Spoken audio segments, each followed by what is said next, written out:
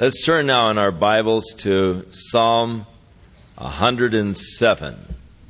The 107th Psalm begins with an exhortation to us to give thanks unto the Lord. And the basis for the thanksgiving is His goodness and His mercy.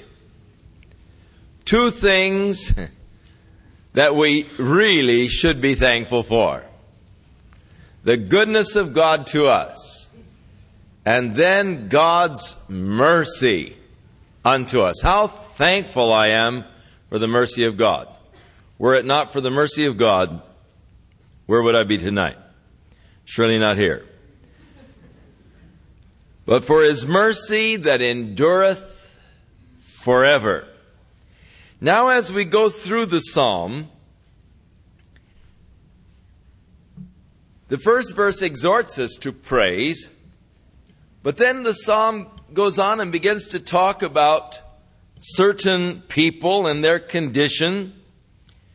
And then we find the oft-repeated phrase, in fact, it's repeated about 3 times or 4 times through the psalm, "Oh, that men would praise the Lord for His goodness and His wonderful works to the children of men."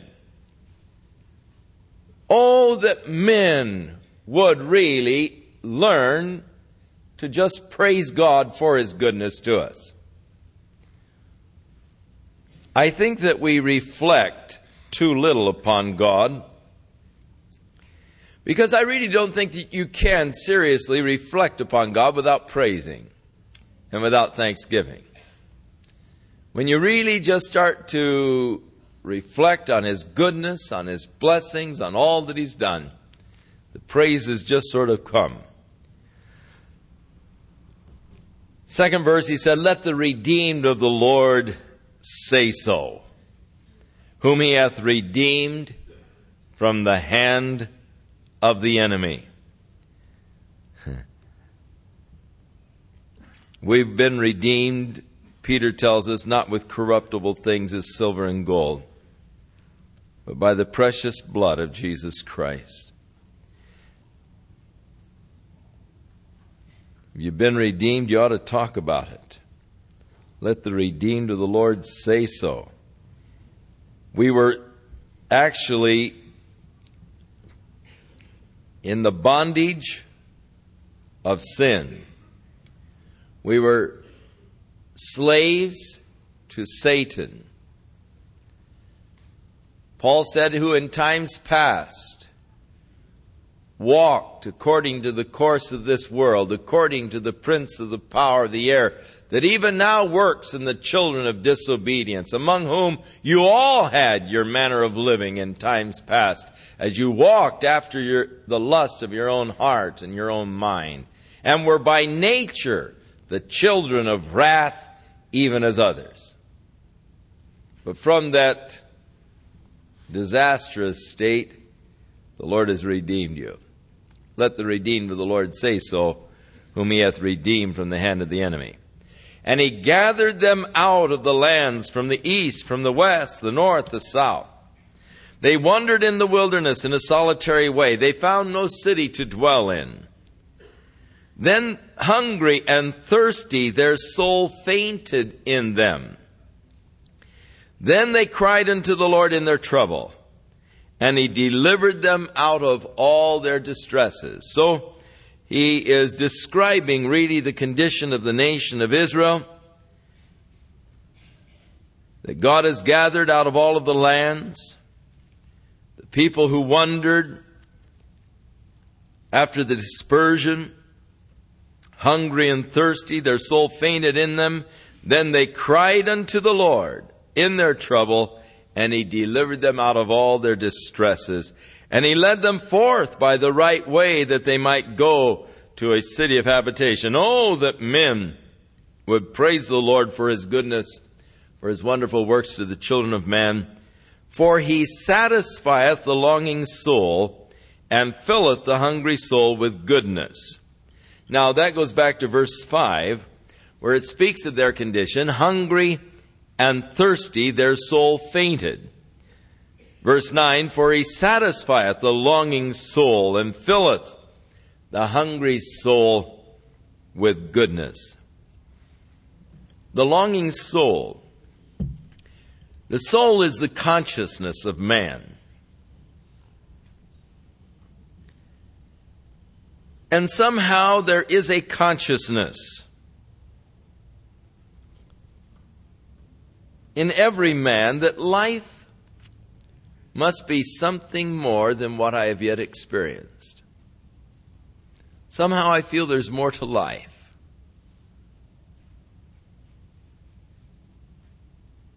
The longing soul of man, he satisfies. Now we start into the second strophe of this psalm as he begins to describe another group. Such as sit in darkness and in the shadow of death, being bound in affliction and iron, because they rebelled against the words of God and contemned the counsel of the Most High. So the second group he is talking about, a group who are bound in afflictions and irons. Men who are in real trouble, and the reason for their trouble, their rebellion against the words of God, their scorn for the counsels of God.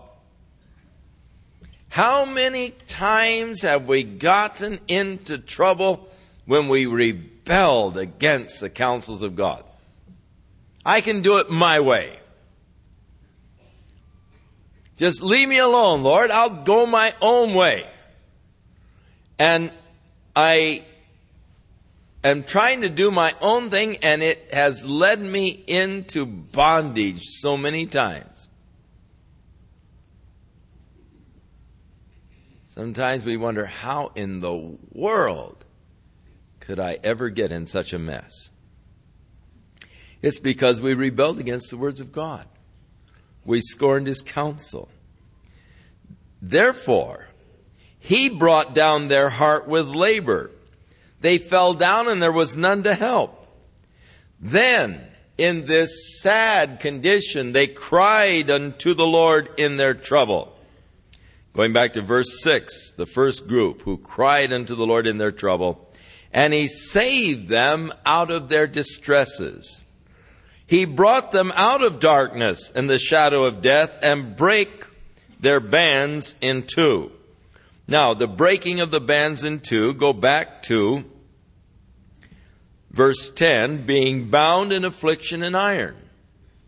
God breaks the bondage that we experience. Oh, that men would praise the Lord for his goodness and for his wonderful works to the children of men. And then going back once again, for he hath broken the gates of brass and cut the bars of iron in sunder. Now he deals with another category, fools. Because of their transgression and because of their iniquities are afflicted. We bring a lot of grief on ourselves. Their soul abhorreth all manner of meat. Now this to me is interesting because it seems to be describing a vegetarian. And it calls them fools.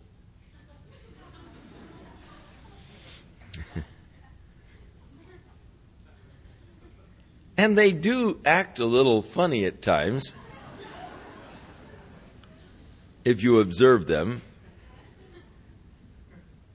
They seem to be lacking protein in their diet.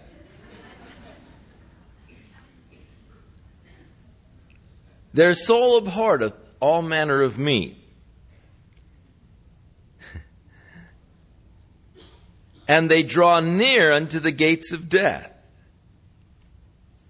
And again, then, in this condition, they cry unto the Lord in their trouble, and he saveth them out of their distresses.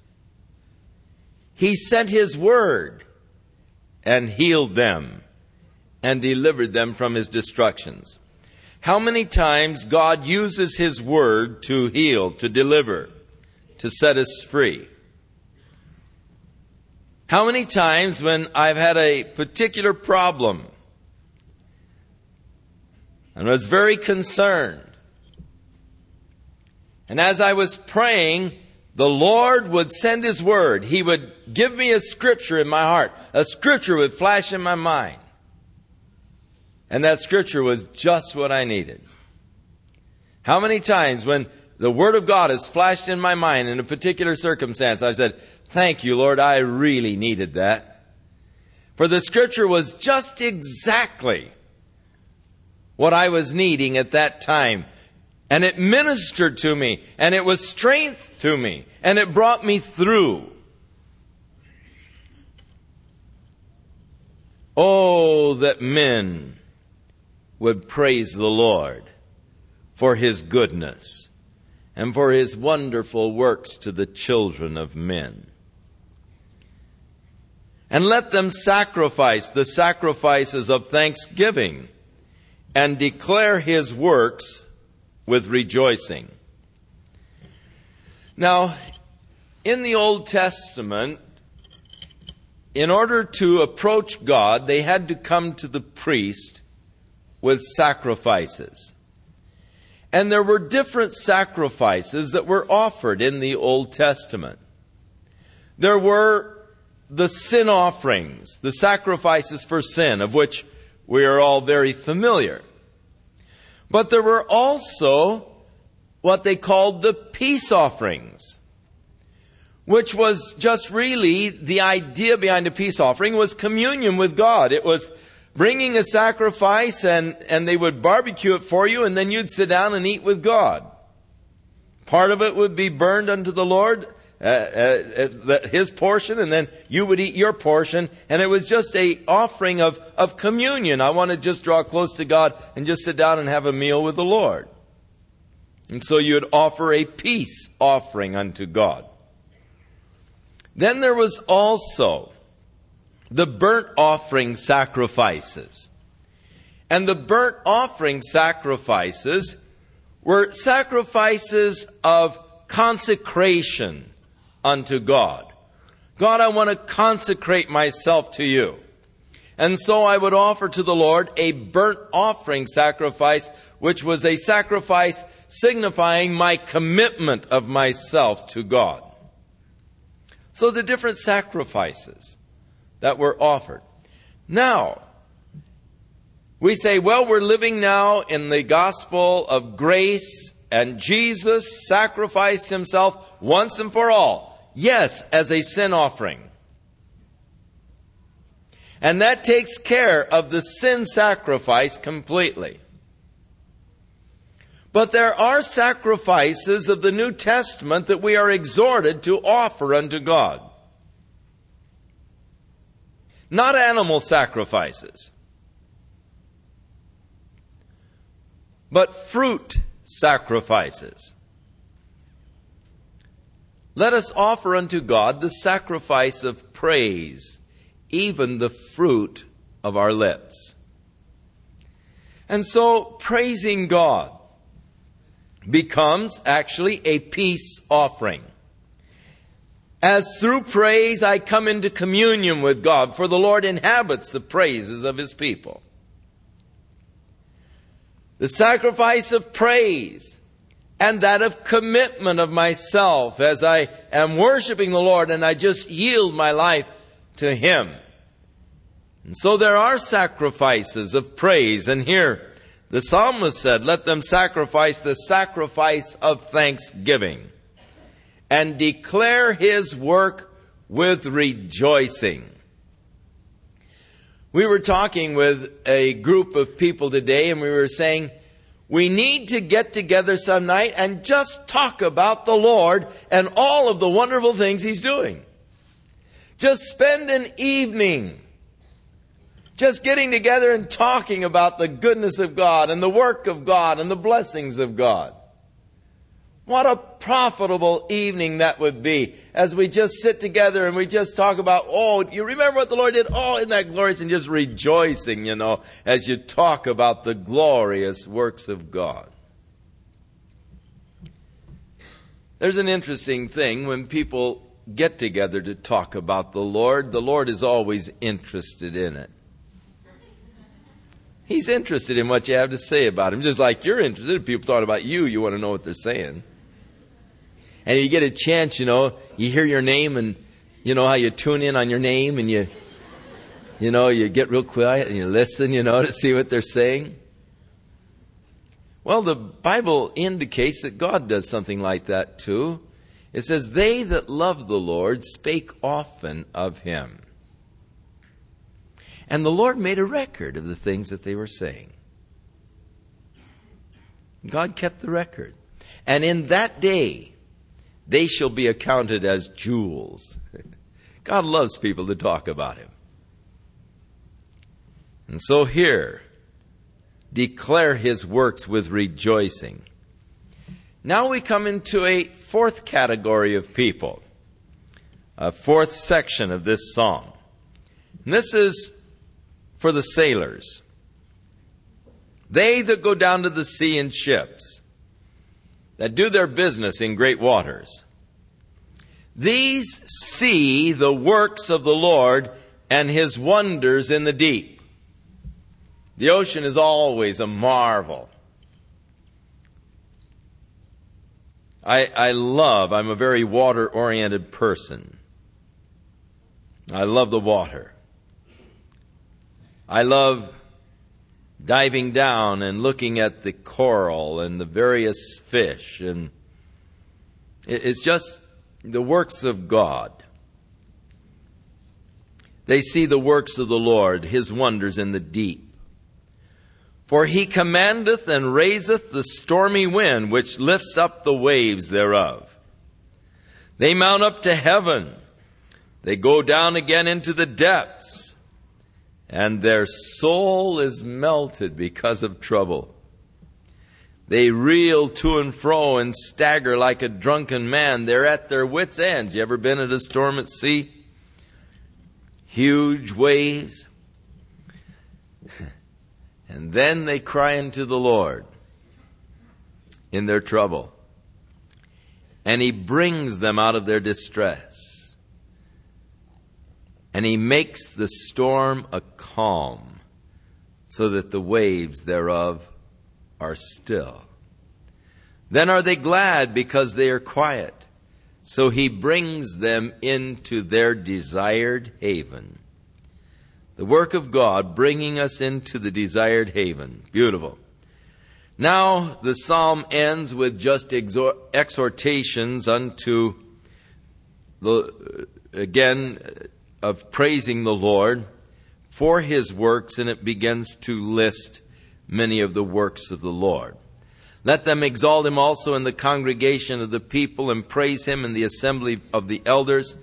For He turneth the rivers into a wilderness, and the water springs into dry ground, a fruitful land into barrenness for the wickedness of them that dwell therein. He turneth the wilderness into a standing water, and dry ground into water springs. And there He maketh the hungry to dwell, that they may prepare a city for habitation, and sow the fields, and plant the vineyards, which may yield the fruits of increase. He blesses them also, so that they are multiplied greatly, and He allowed not their cattle to decrease. Again they are minished, and brought low through oppression, affliction, and sorrow. And He poureth contempt upon the princes, and causes them to wander in the wilderness, where there is no way. Yet setteth He the poor on high from affliction, and maketh His families like a flock. The righteous shall see it and rejoice, and all iniquity shall stop her mouth. Whoso is wise and will observe these things, even they shall understand the loving kindness of the Lord. So the final verse is just sort of a conclusion to the psalm, saying that whoever is wise and will observe these things. What things? Praising, thanksgiving. Even they shall understand the loving kindness of the Lord. Psalm 108, the psalmist declares, O God, my heart is fixed. I will sing and give praise even with my glory. And then he calls for praise unto the Lord with the psaltery and the harp, a couple of instruments, praising the Lord in music. I myself will awake early. I will praise thee, O Lord, among the people. I will sing praises unto thee among the nations. For thy mercy is great above the heavens. Again, why do I praise God? Well, here I praise the Lord again for his mercy. As high as the heavens are above the earth, so high is his mercy over those that fear him.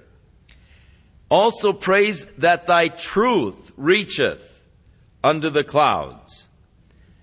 Further praise, be thou exalted, O God, above the heavens, and thy glory above all the earth, that thy beloved may be delivered. Save with thy right hand and answer me.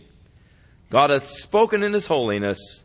I will rejoice. I will divide Shechem and mete out the valley of Succoth. Now here is David talking, and he's talking about how God is going to give him victory and possessions.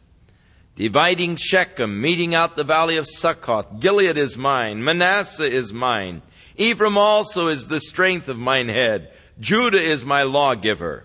Moab is my washpot. And over Edom will I cast out my shoe. Over Philistia will I triumph.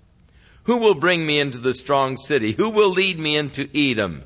Wilt not thou, O God, who hast cast us off? And wilt not thou, O God, go forth with our host? Give us help from trouble, for vain is the help of man. All of you that spending so much time with counselors, you might read that again. Seeking the Lord for help. And a wise counselor will always just point you to the Lord because he is the only one that can truly help you. I will lift up mine eyes unto the hills. From whence cometh my help? My help cometh from the Lord who made the heavens and the earth. Vain is the help of man. Through God we shall do valiantly. For it is he that shall tread down our enemies. Psalm 109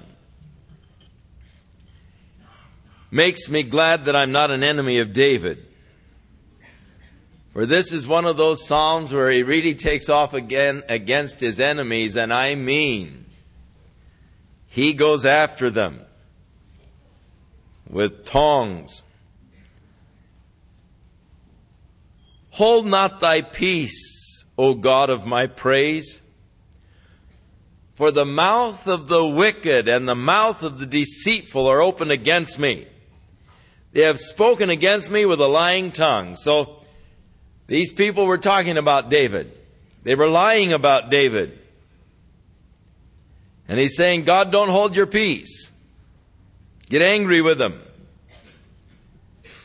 For they compassed me about also with words of hatred, and they fought against me without a cause. For my love, they are my adversaries, but I give myself unto prayer. Oh, what wisdom there is in verse 4.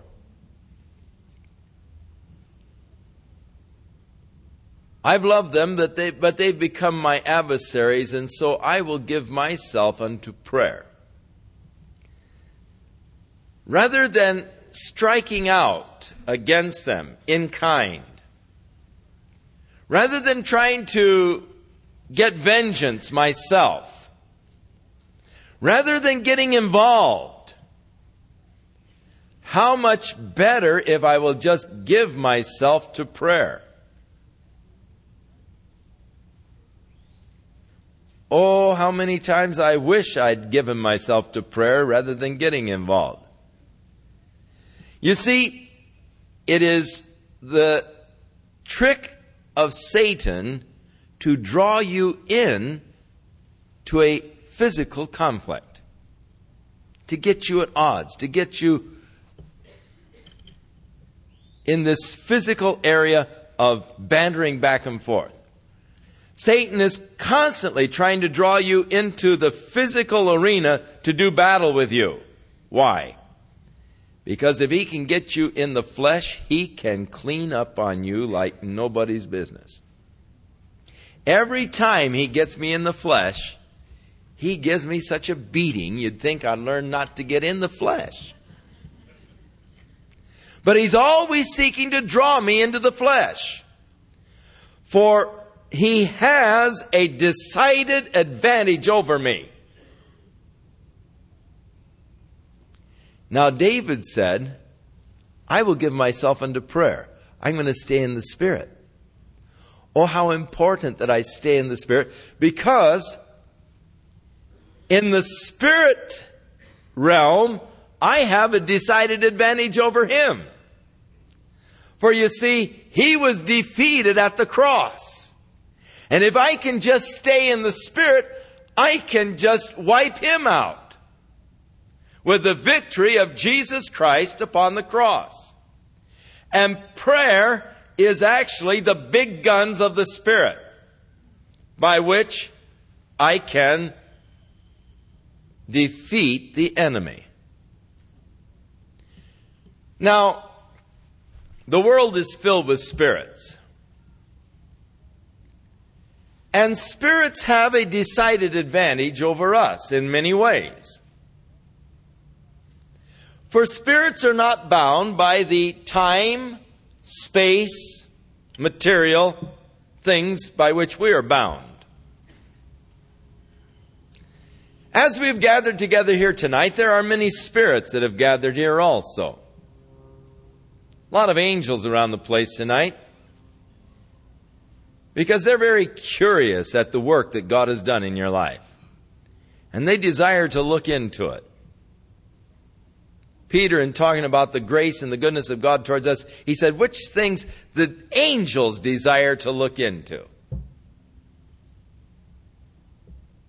And if he has given his angels charge over thee to keep thee in all thy ways, to bear thee up, lest at any time you dash your foot against a stone, that means the angels are here tonight. You know, they're watching over you. They'll be watching over you as you go home tonight. But there are also other spirits that are here tonight. Spirits that are antagonistic to you as a child of God, seeking to bring hurt and harm. And in the spirit realm, there is a real warfare that is going on. You remember when Daniel decided to fast and pray and wait upon God. After 21 days, the angel came and said, Daniel, 21 days ago when you started this fast, God sent me down here to bring you the answers. But man, that prince of Persia got hold of me, talking about Satan, and he took me captive and he held me for 21 days until Michael, that great prince, came and set me free. But now I'm come to tell you the things that the Lord wants to reveal unto you, the things that you had upon your heart.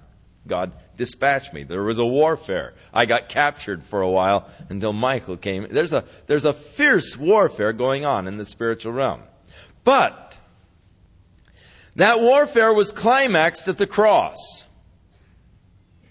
In that, on the cross, Jesus defeated the spirit forces of Satan and darkness. In Colossians chapter 2, we are told that he triumphed over the principalities and powers, which are names for spiritual entities, spiritual forces. He said he triumphed over them through the cross, making an open display of his victory as he triumphed over them in the cross. So that Satan is a defeated foe, so that if I stay in the spiritual realm, I have a decided advantage over Satan because he was defeated at the cross, and I can come against him in the power of the victory of Jesus Christ. And he's got to back down. He's got to back down. He was defeated at the cross.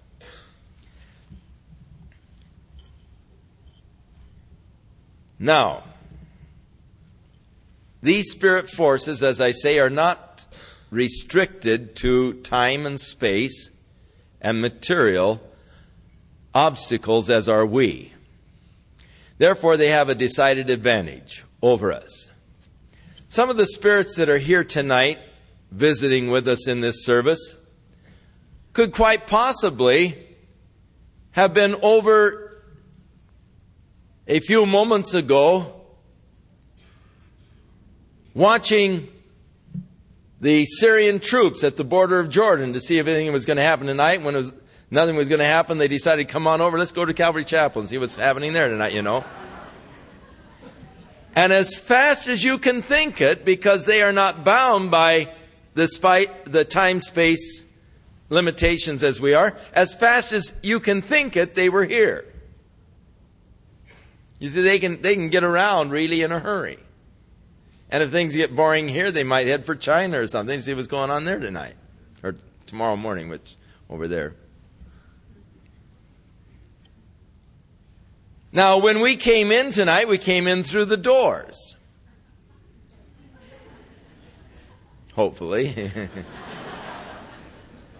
But the spirits that are here, they came through the ceiling or through the walls, or actually if they were in China, they may have just made a shortcut and come right through.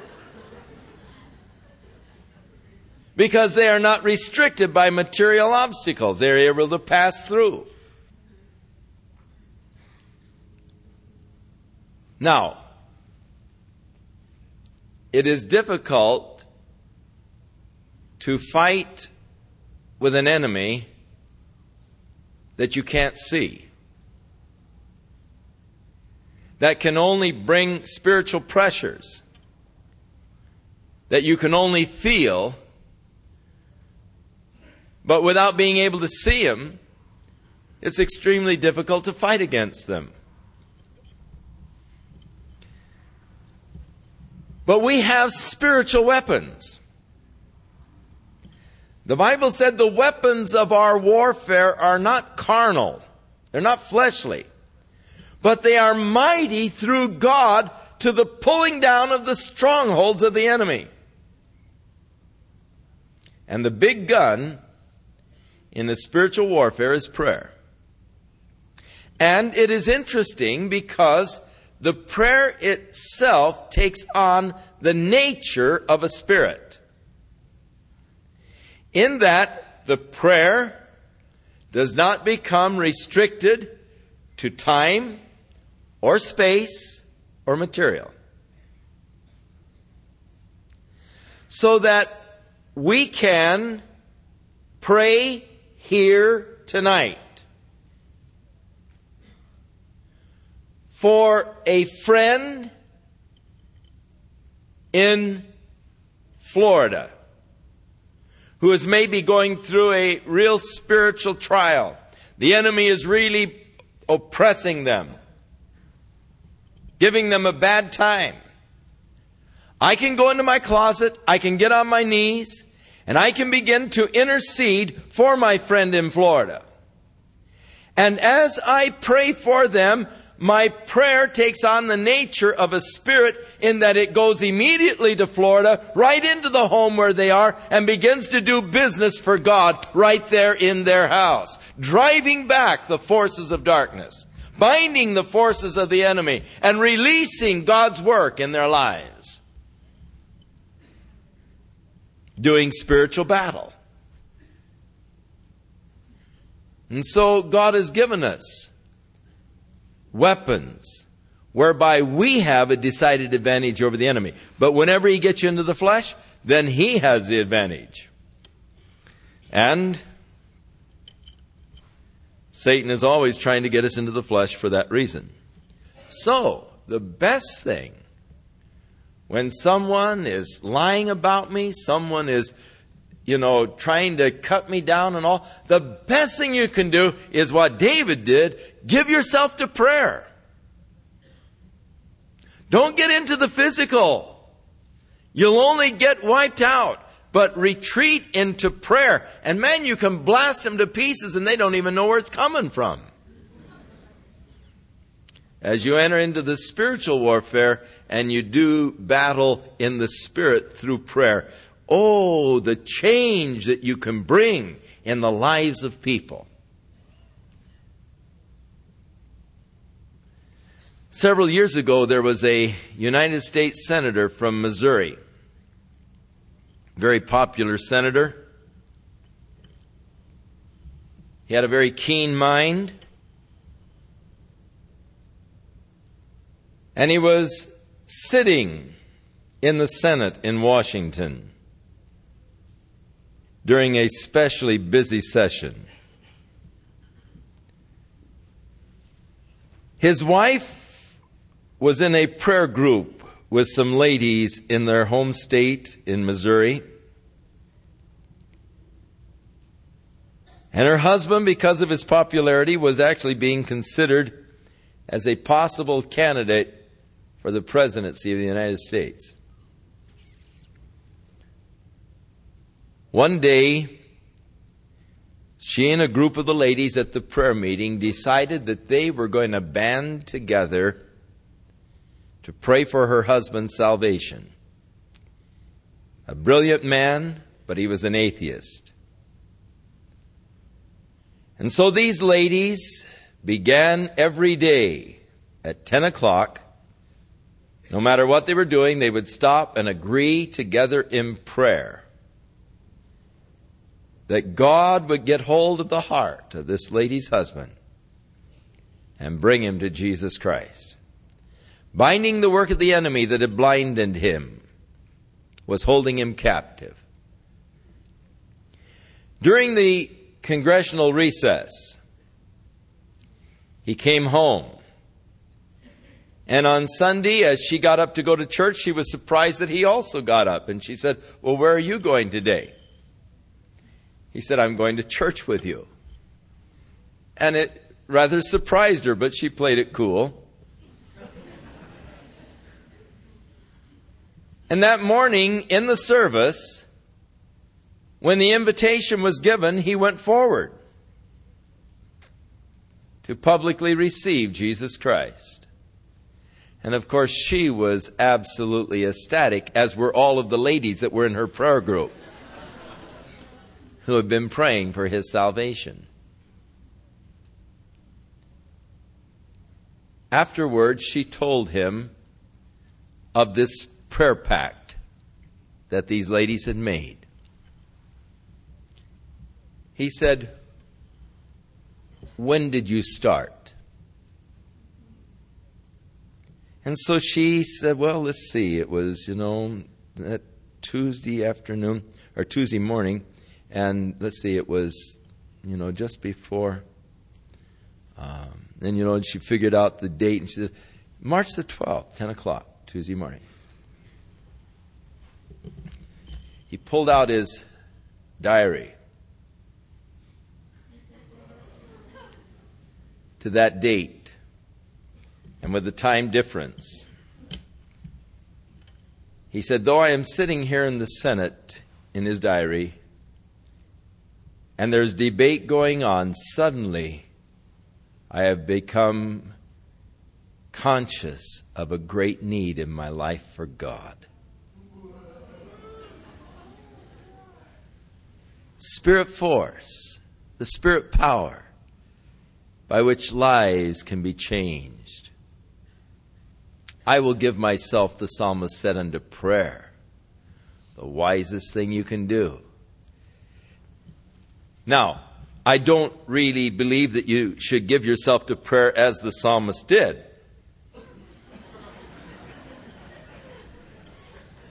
For he says in verse 5, concerning the wicked and his enemies, "They've rewarded me evil for good and hatred for my love.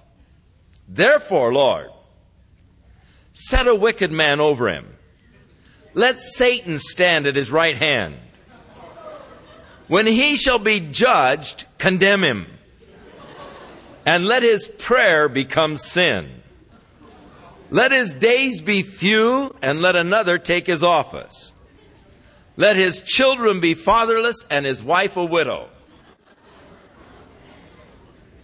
Let his children continually be vagabonds and beg.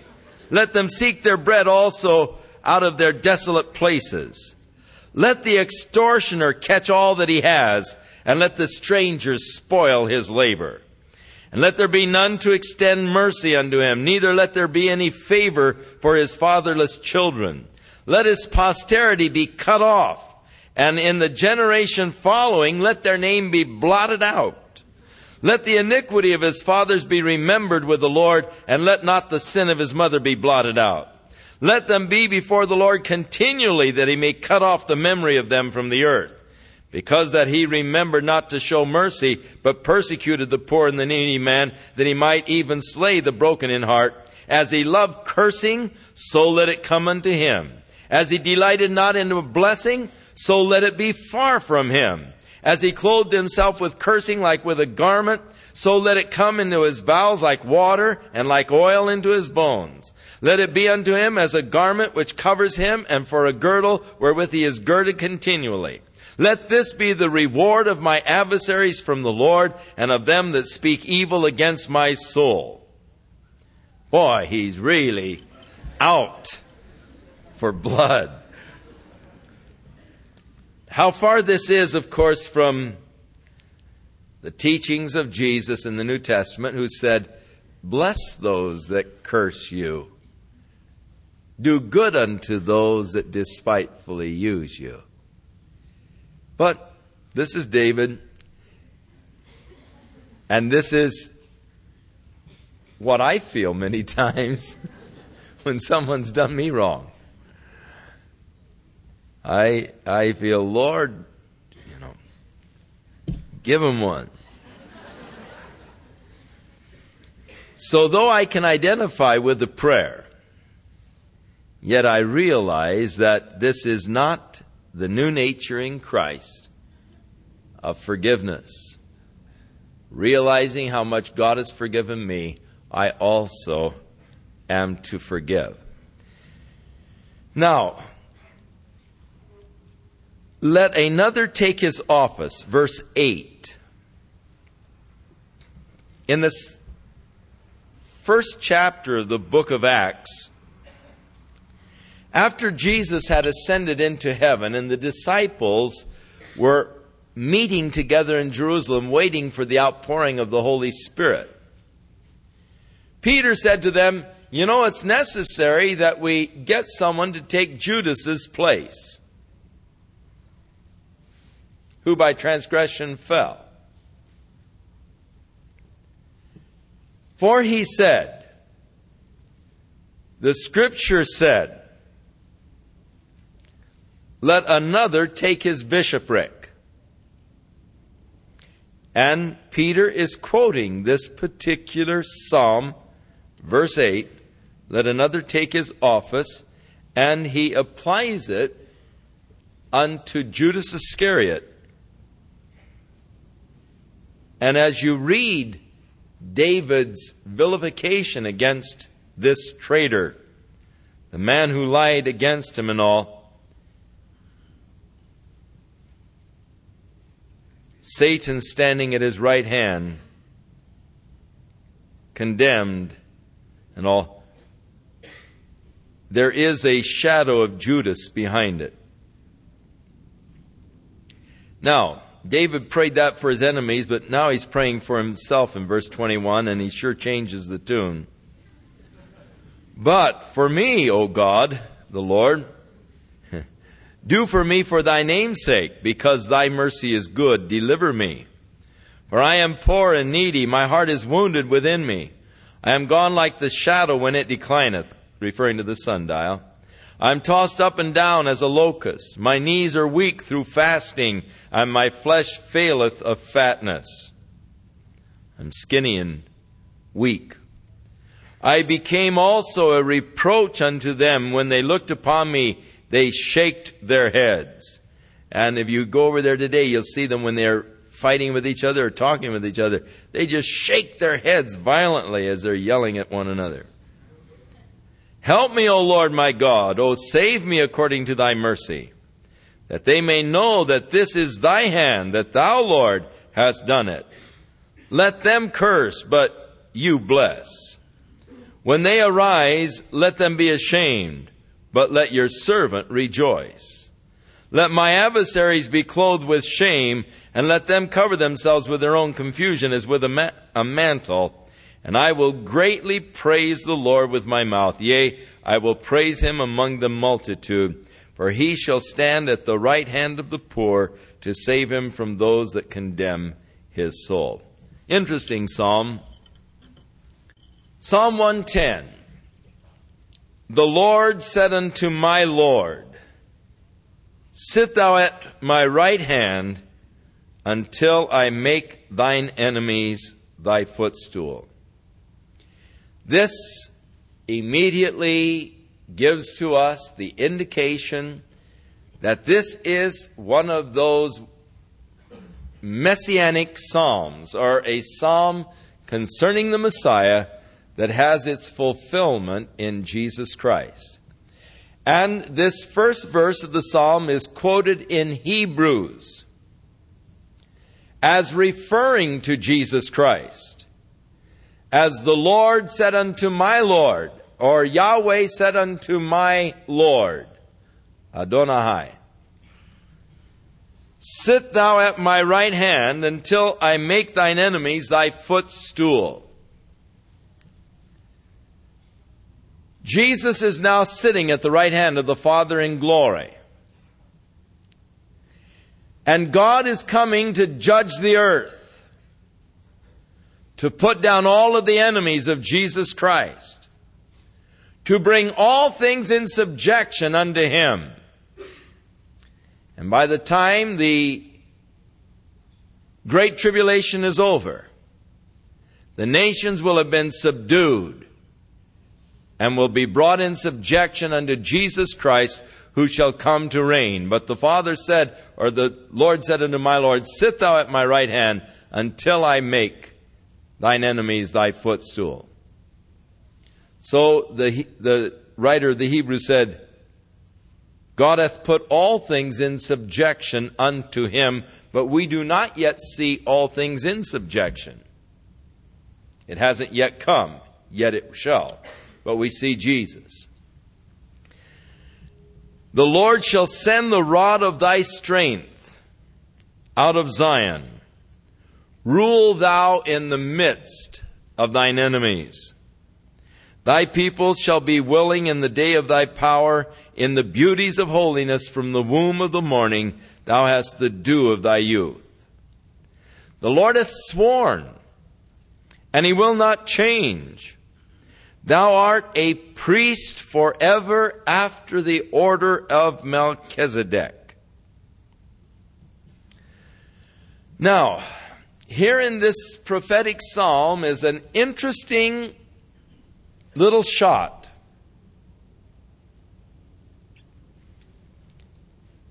It takes us immediately back to the time of Abraham, who, when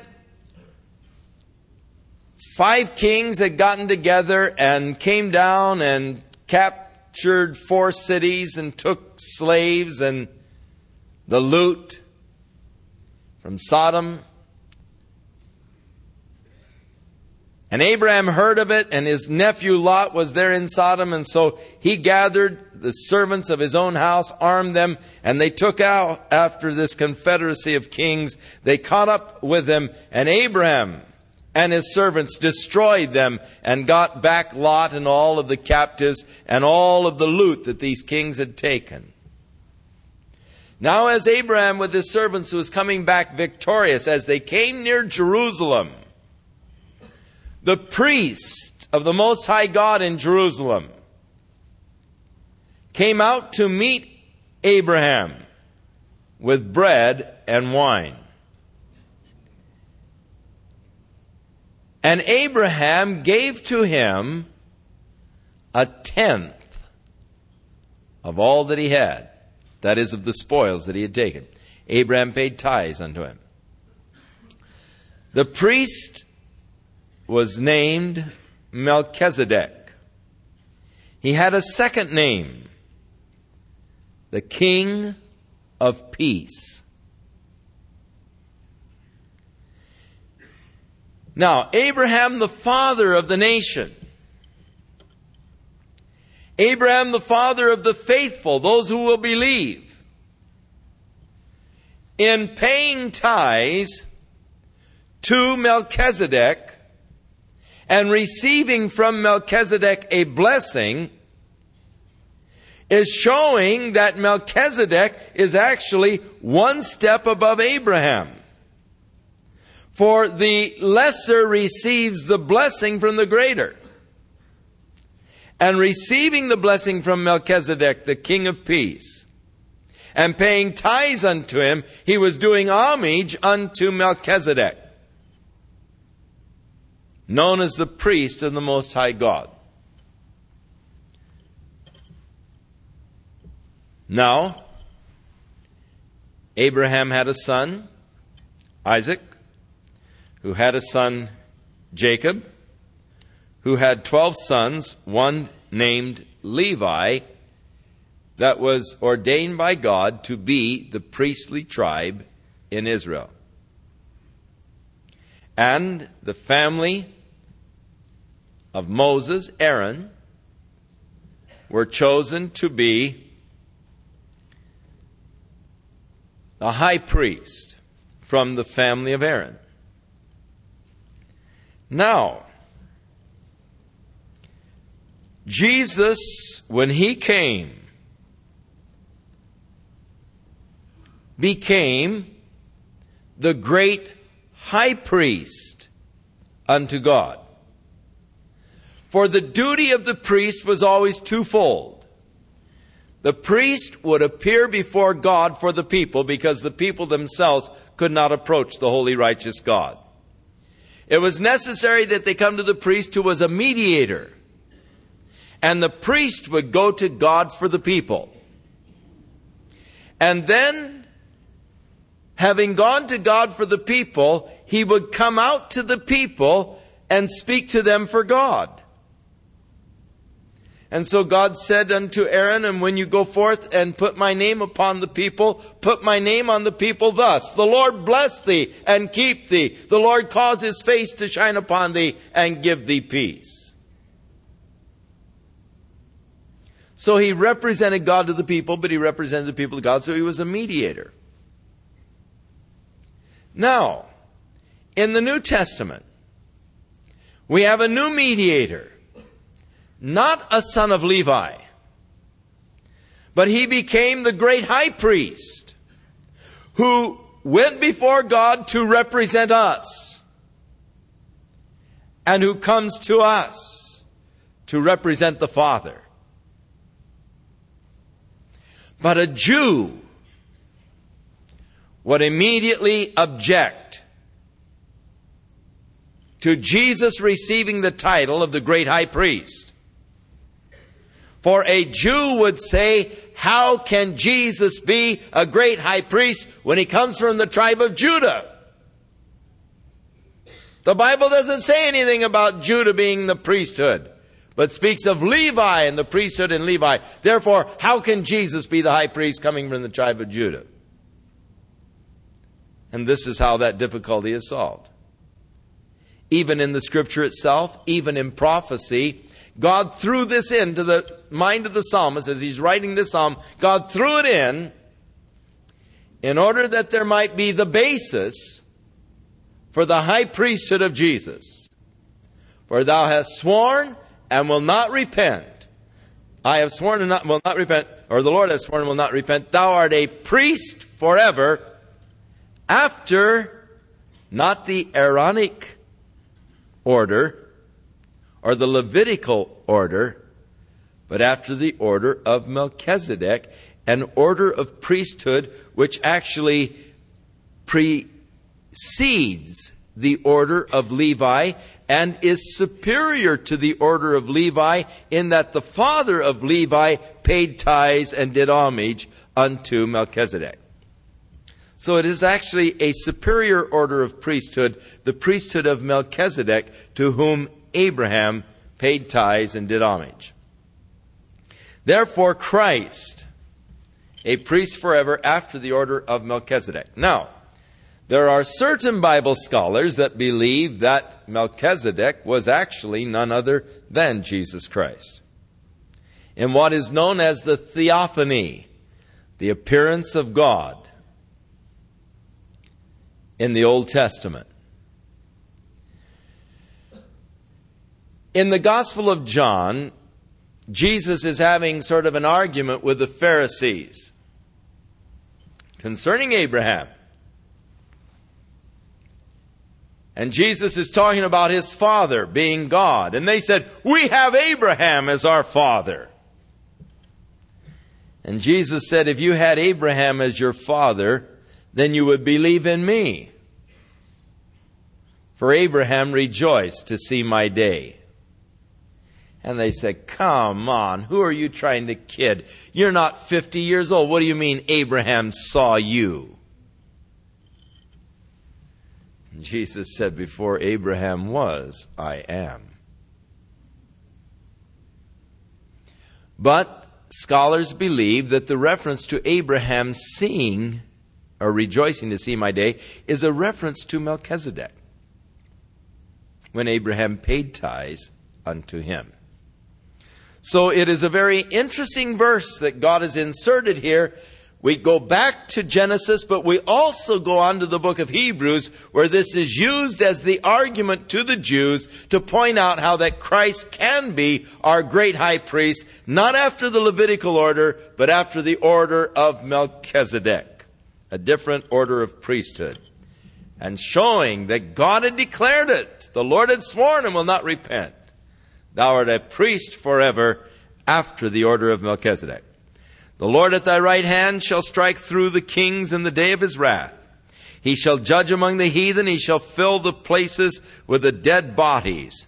Of course, this is talking now about the great judgment of God that is coming as he strikes through the kings in the day of his wrath. The day of God's wrath has come. Great tribulation. He will judge among the heathen. He shall fill the places with dead bodies, as the blood will flow to the horse's bridle throughout the whole valley of Megiddo. He shall wound the heads over many countries. He shall drink of the brook in the way. Therefore shall he lift up the head. Psalm 111 has 22 lines. It is known as an acrostic psalm. Each line in this psalm begins with a succeeding letter of the Hebrew alphabet. And so the first line of the psalm in Hebrew begins with Aleph. The second line in Hebrew begins with Beth. The third line begins with Gimel, and the fourth with Dileth, and so forth through the Hebrew alphabet. Each line, and this is true also of Psalm 112, another psalm of 22 lines. They are called acrostic because of the alphabet is used in a succeeding way throughout the psalm. It begins with Alleluia. Praise unto the Lord. Alleluia. I will praise the Lord with my whole heart, in the assembly of the upright and in the congregation. The works of the Lord are great, sought out of all of them that have pleasure therein. His work is honorable and glorious, and his righteousness endureth forever. He hath made his wonderful works to be remembered. The Lord is gracious and full of compassion. Again, how wrong it is to picture the God of the Old Testament as a God of judgment and wrath and all, void of love.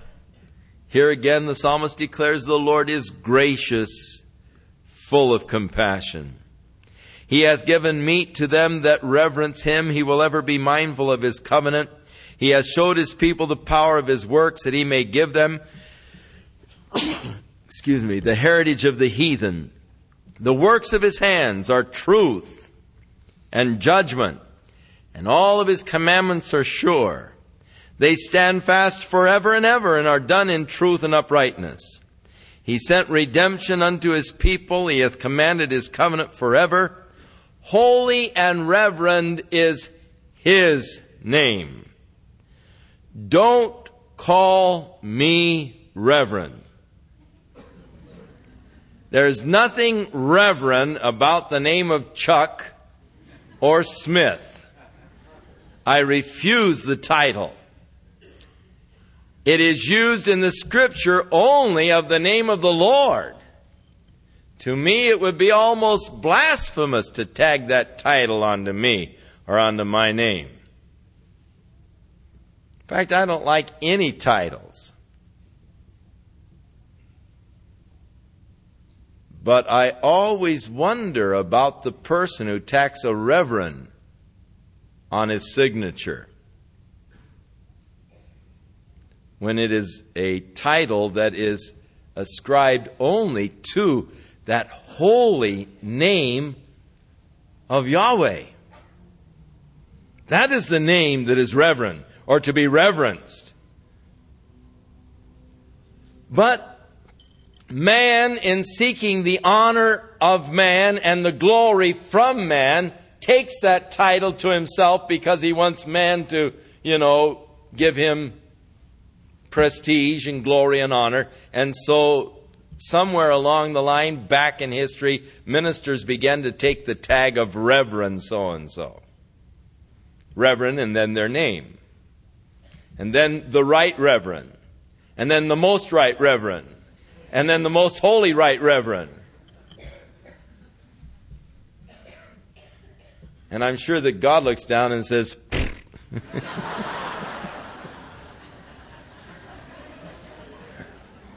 No, he doesn't say that, honey.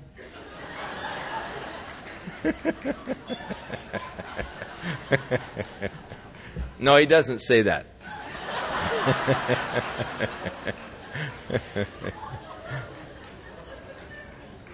But I'm sure he's disgusted with it, however he expresses his disgust. That men should seek to exalt their name. Oh, God, help us. Let us exalt the name of Jesus. God has given him a name that is above all name, that at the name of Jesus every knee shall bow, every tongue shall confess. But as far as man, we're all dust, we're all flesh, we're all corrupt. And titles by which men try to elevate themselves above others are a curse. They're a sign of pride, and reverend is a sign of spiritual pride, which is the worst kind ever. Holy and reverend is his name. Whew. For any man to take the title of reverend, there's got to be something wrong with his theology. The fear of the Lord, or the reverence of the Lord, and actually the word fear is reverence. The reverence of Yahweh. You see, holy and reverend is his name. And the reverence of Yahweh is the beginning of wisdom. A good understanding have all they that do his commandments. His praise endureth forever. Now, let me say this. I believe that there are many men who have taken the title of reverend in sheer ignorance. I mean, I don't think that they are really trying to exalt themselves. Or every man that signs it reverend, whoever, is trying to exalt himself and has a pride problem. And that, I believe that there are some that just follow tradition and haven't even thought the thing through and haven't even gone to the Scriptures. And thus, I put it down not to a real pride problem. I just put it down to stupidity.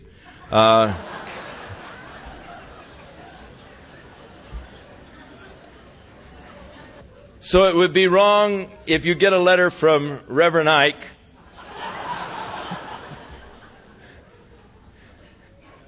What is so reverent about the name Ike, pray tell?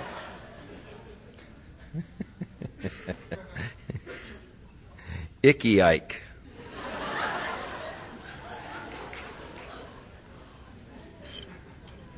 We better move on into Psalm 112. Again, it begins with the Hebrew, Alleluia. Blessed is the man that reverences Jehovah. Again, the man who reverences God, not the man who reverences a guy standing up in front or a guy with a black robe or whatever, but a guy who reverences God. That's the blessed man. That's the happy man. That delights greatly in his commandments. David said, whose delight is in the law of the Lord, and in his law doth he meditate both day and night. David said, oh, blessed, or oh, happy is the man who delights in the law of the Lord, and in his law meditates day and night, for he'll be like a tree. All right, now here again.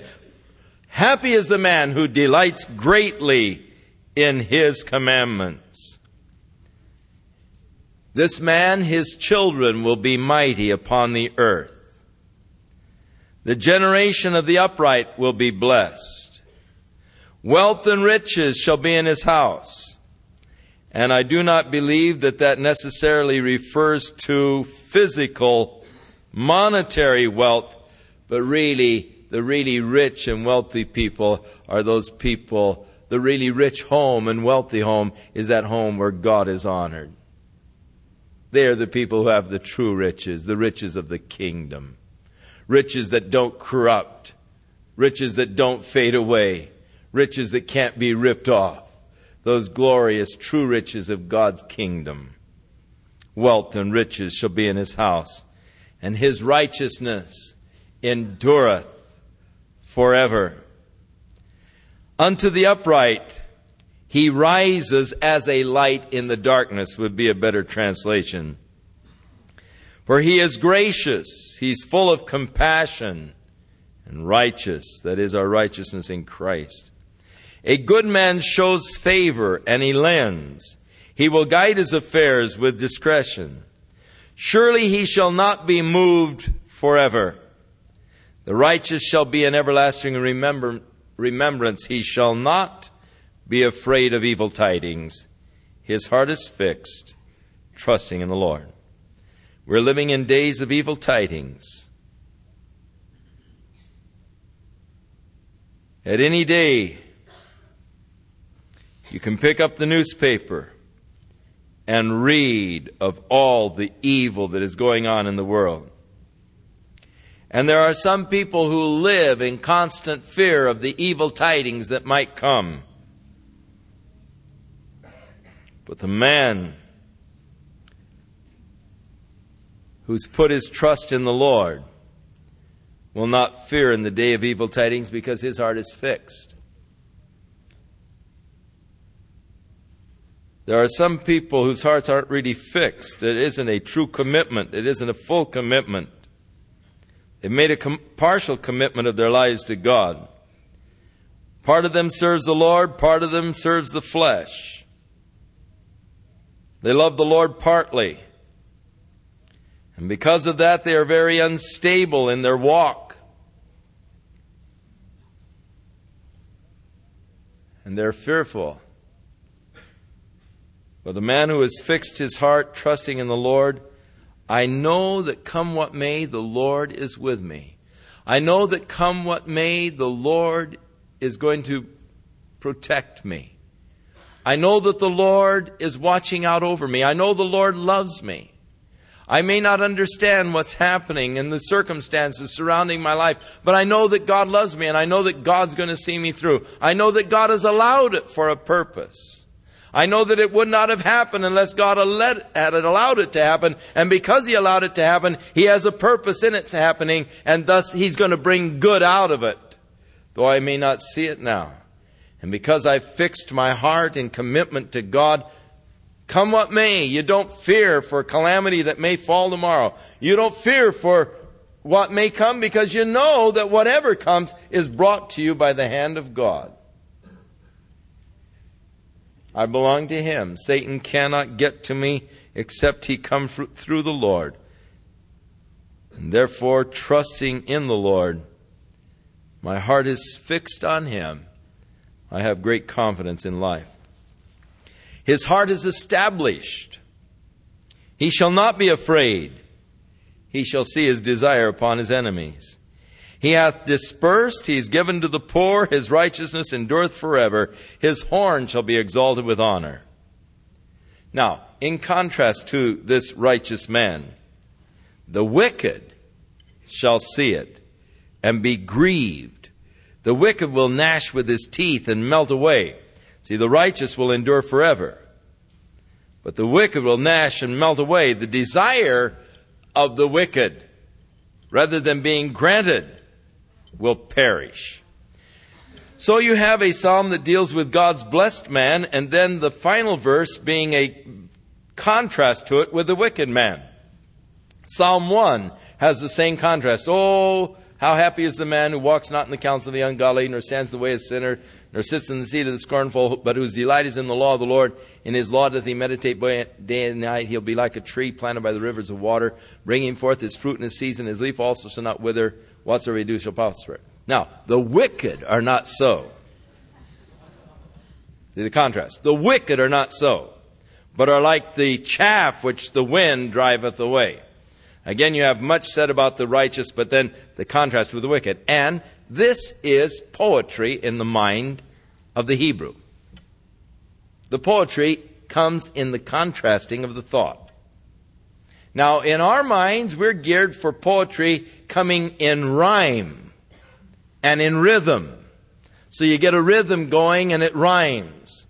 And I particularly like the Robert Service type of poetry where you rhyme 2 lines and every third line is in the rhyme.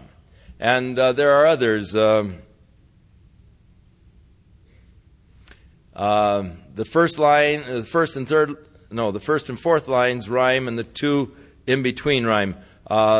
Longfellow's Ode to Life. Tell me not in mournful numbers, life is but an empty dream, for the soul is dead that slumbers, things are not what they seem. No, it's every other one in his. Life is real, life is earnest, and the grave is not thy goal. Dust thou art, to dust returneth, was not spoken of thy soul.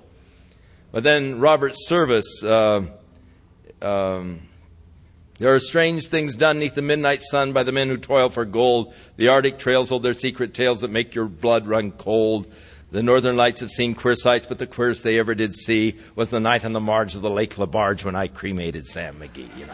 And so that constitutes poetry to us. There's the rhythm, there's the rhyme. But to the Hebrew, the poetry was in the thought. And it was either in a compounding of a thought or the contrasting of a thought. So you take a thought and you begin to compound it. The ways of the Lord are perfect. The ways of the Lord are to be sought out. The ways of the Lord, and you are compounding on the thought. Or you take contrasting thought. The way of the righteous, but the way of the wicked. The way of the godly, but the way of the ungodly. And so the contrasting of thought to the Hebrew mind is poetry. There's no rhyme, there's no rhythm. And so we wouldn't call it poetry ourselves. But to them, that is what constitutes poetry, not the rhyming of a sentence, or not the rhythm, but the thought itself. They find the beauty of poetry in the thought itself.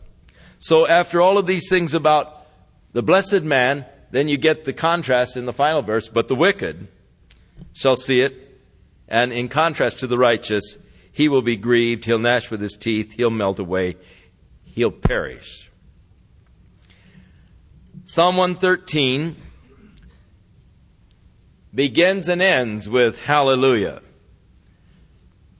Praise ye the Lord. Praise, O ye servants of the Lord. Praise the name of Yahweh. Blessed be the name of the Lord, or blessed be the name Yahweh, from this time forth and forevermore. From the rising of the sun unto the going down of the same, Yahweh's name is to be praised. So you see, again, here's a compounding of thought with poetry. The compounding of the idea of praising the Lord. Blessed be the Lord from the rising of the sun and so forth. And this to them is beautiful poetry because you're compounding the thought and the idea. Yahweh is high above all nations, His glory above the heavens. And again, even in that, the contrast, above the nations, above the heavens. Who is like unto Yahweh our God, who dwells on high, who humbles himself to behold the things that are in heaven and in the earth? He raiseth up the poor out of the dust. He lifts the needy out of the dunghill, that he may set him with princes, even with the princes of his people. He makes the barren woman to keep house and to be a joyful mother of children. Hallelujah. And so the psalmist, just exulting over God. Now, Psalm 114 is a little psalm that recalls the deliverance of the children of Israel out of the bondage of Egypt. When Israel went out of Egypt and the house of Jacob from the people of strange language, Judah was his sanctuary and Israel his dominion. The sea saw it and fled, that is, the Red Sea, which parted for them. Jordan was driven back. The waters of Jordan were stopped, that they might come into the land. The mountains skipped like rams, and the little hills like lambs. There were earthquakes, actually. The walls of Jericho destroyed by earthquakes and so forth. The mountains skipping like rams, the little hills like lambs. And then the psalmist, now recalling, the sea and the Jordan and the mountains, he said, "What ailed you, O thou sea, that you fled? Thou Jordan, that you were driven back? Ye mountains, that you skip like rams, and you little hills like lambs? Tremble, thou earth, at the presence of the Lord, at the presence of the God of Jacob, which turned the rock into a standing water, the flint into the fountain of waters," a reference to the flinty rock that Moses struck, from which God gave them water in the wilderness. Psalm 115, "Not unto us, O Lord, not unto us, but to thy name give glory." Here again we have the same idea. Don't reverend me. "Not unto us, Lord, not unto us, but to thy name let there be ascribed glory and reverence and awe. For thy mercy and for thy truth's sake." Why should the heathen say, "Where is now their God?" A lot of times people do say that. They say, "Well, where was your God when, What happened to your God then, pal?" Why should the heathen say, "Where is now their God?" Our God is in the heavens. He has done whatsoever he hath pleased. I need to remember that. He's done what he has pleased. May not please me, but that isn't what's important. Now, referring again to the heathen, their idols, our God is in the heavens. He rules. But their idols are silver and gold. They are the work of men's hands. They have mouths, but they speak not. They have eyes, but they can't see. They have ears, but they can't hear. They have noses, but they don't smell. They have hands, but they cannot handle. They have feet, but they cannot walk, and neither do they speak through their throats. They that make them are like unto them, and so is every one that trusteth in them. Now, here is a philosophy expressed by the psalmist that is extremely profound, as he observes the heathens and their gods. And the first observation that he makes is that men have a tendency to make their own God. Men has an innate desire to worship. And having this innate desire to worship, having to worship something, men make their own gods. But when a man makes a god, he makes his god like himself. So that my God is in reality a projection of myself. So in truth, I am actually worshiping myself. Self-worship.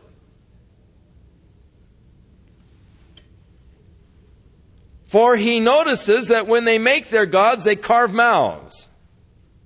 They carve eyes. They carve ears. They carve feet and hands. Why do you carve hands on your little god? Because you have hands. Why do you carve a mouth? Because you have a mouth. Why do you carve ears? Because you have an ear. When we were over in New Guinea, the missionaries told us of a tribe of people who have a congenital hip dislocation. And this whole tribe of people, it's a congenital thing, they all have a deformity of their right leg, which is shorter than their left, through this congenital hip problem. And they said that all of the little gods that this particular tribe carve out have a deformed right leg. Because a man makes a god like himself. A projection of myself. It is known as the anthropomorphic concept of God. Widely recognized. Man makes gods like himself. But then the psalmist observed that though a man has made a god like himself, he has actually made his God infinitely less than himself. Because though I may carve eyes on my little god, the eyes on my little god can't see. Though I may carve feet on my little god, they can't walk. Though I may carve hands on it, it can't handle. Though I may carve ears on it, it can't hear. Though I may carve a mouth on it, it can't speak. So I've made a god like myself, but in reality, I have made my God less than myself. And the final observation of the psalmist is, they that have made them have become like the gods that they have made. Or, a man becomes like his God. This is a truth of life that you cannot escape. You are becoming like your God, whatever your God is. A man becomes like his God. Now, if I have made my own God like myself, but I've made my God less than myself, then by worshiping the God that I have made, I am degrading myself. I am becoming less than I was.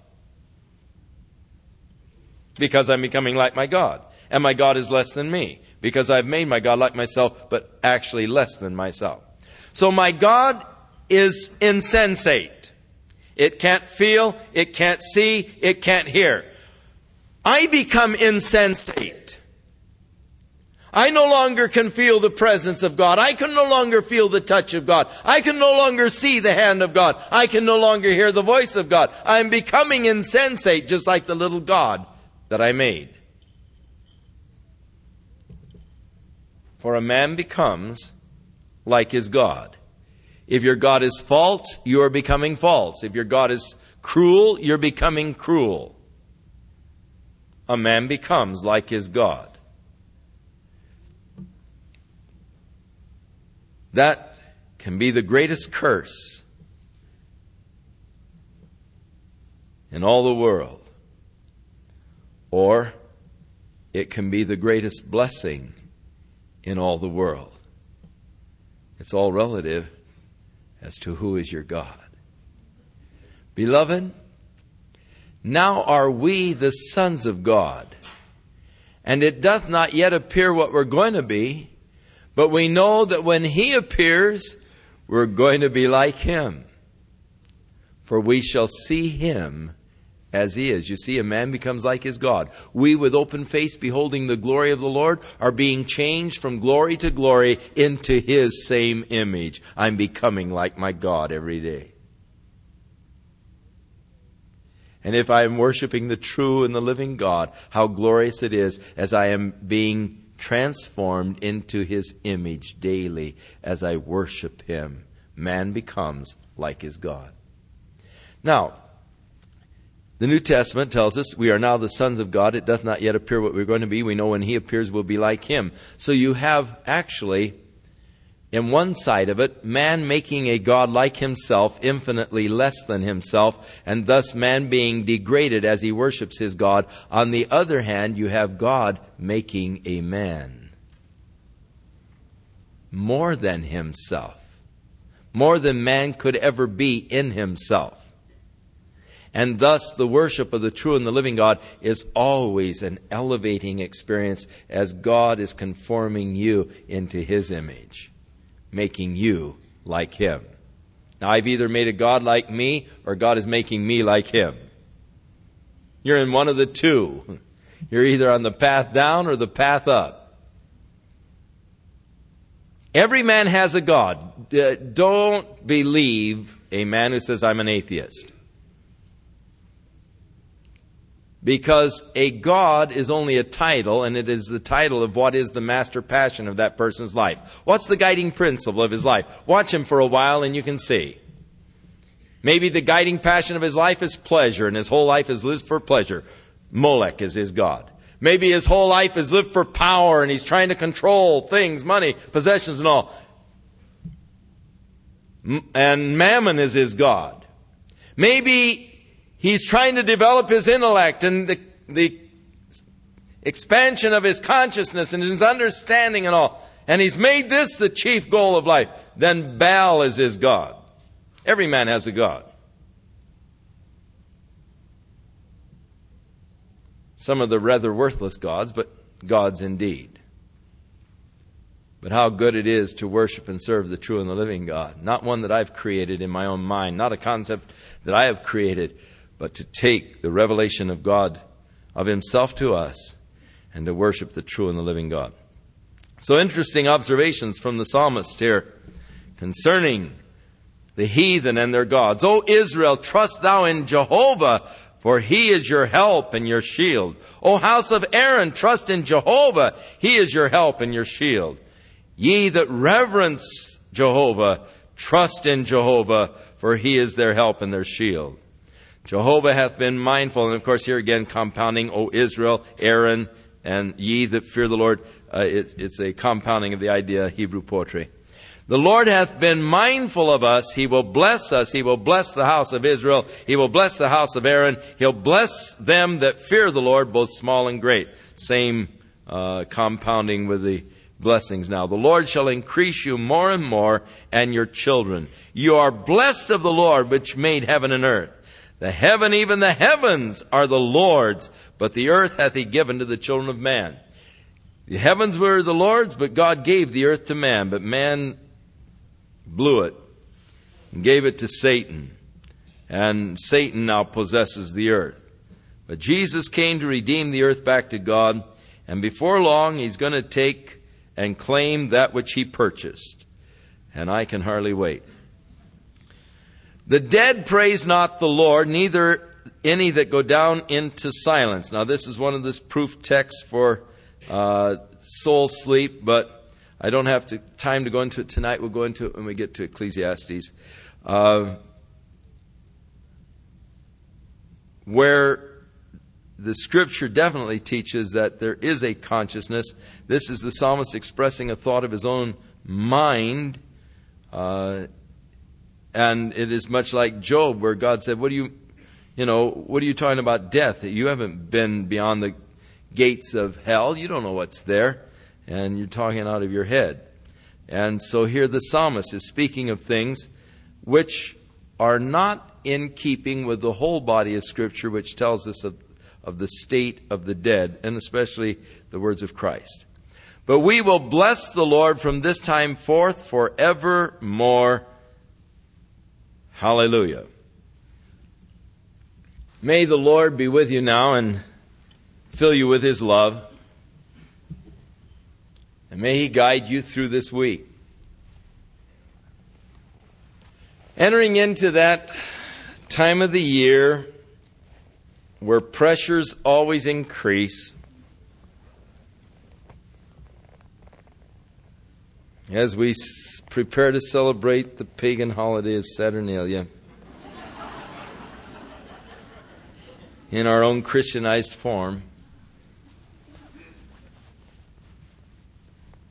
may God protect you from the crass commercialism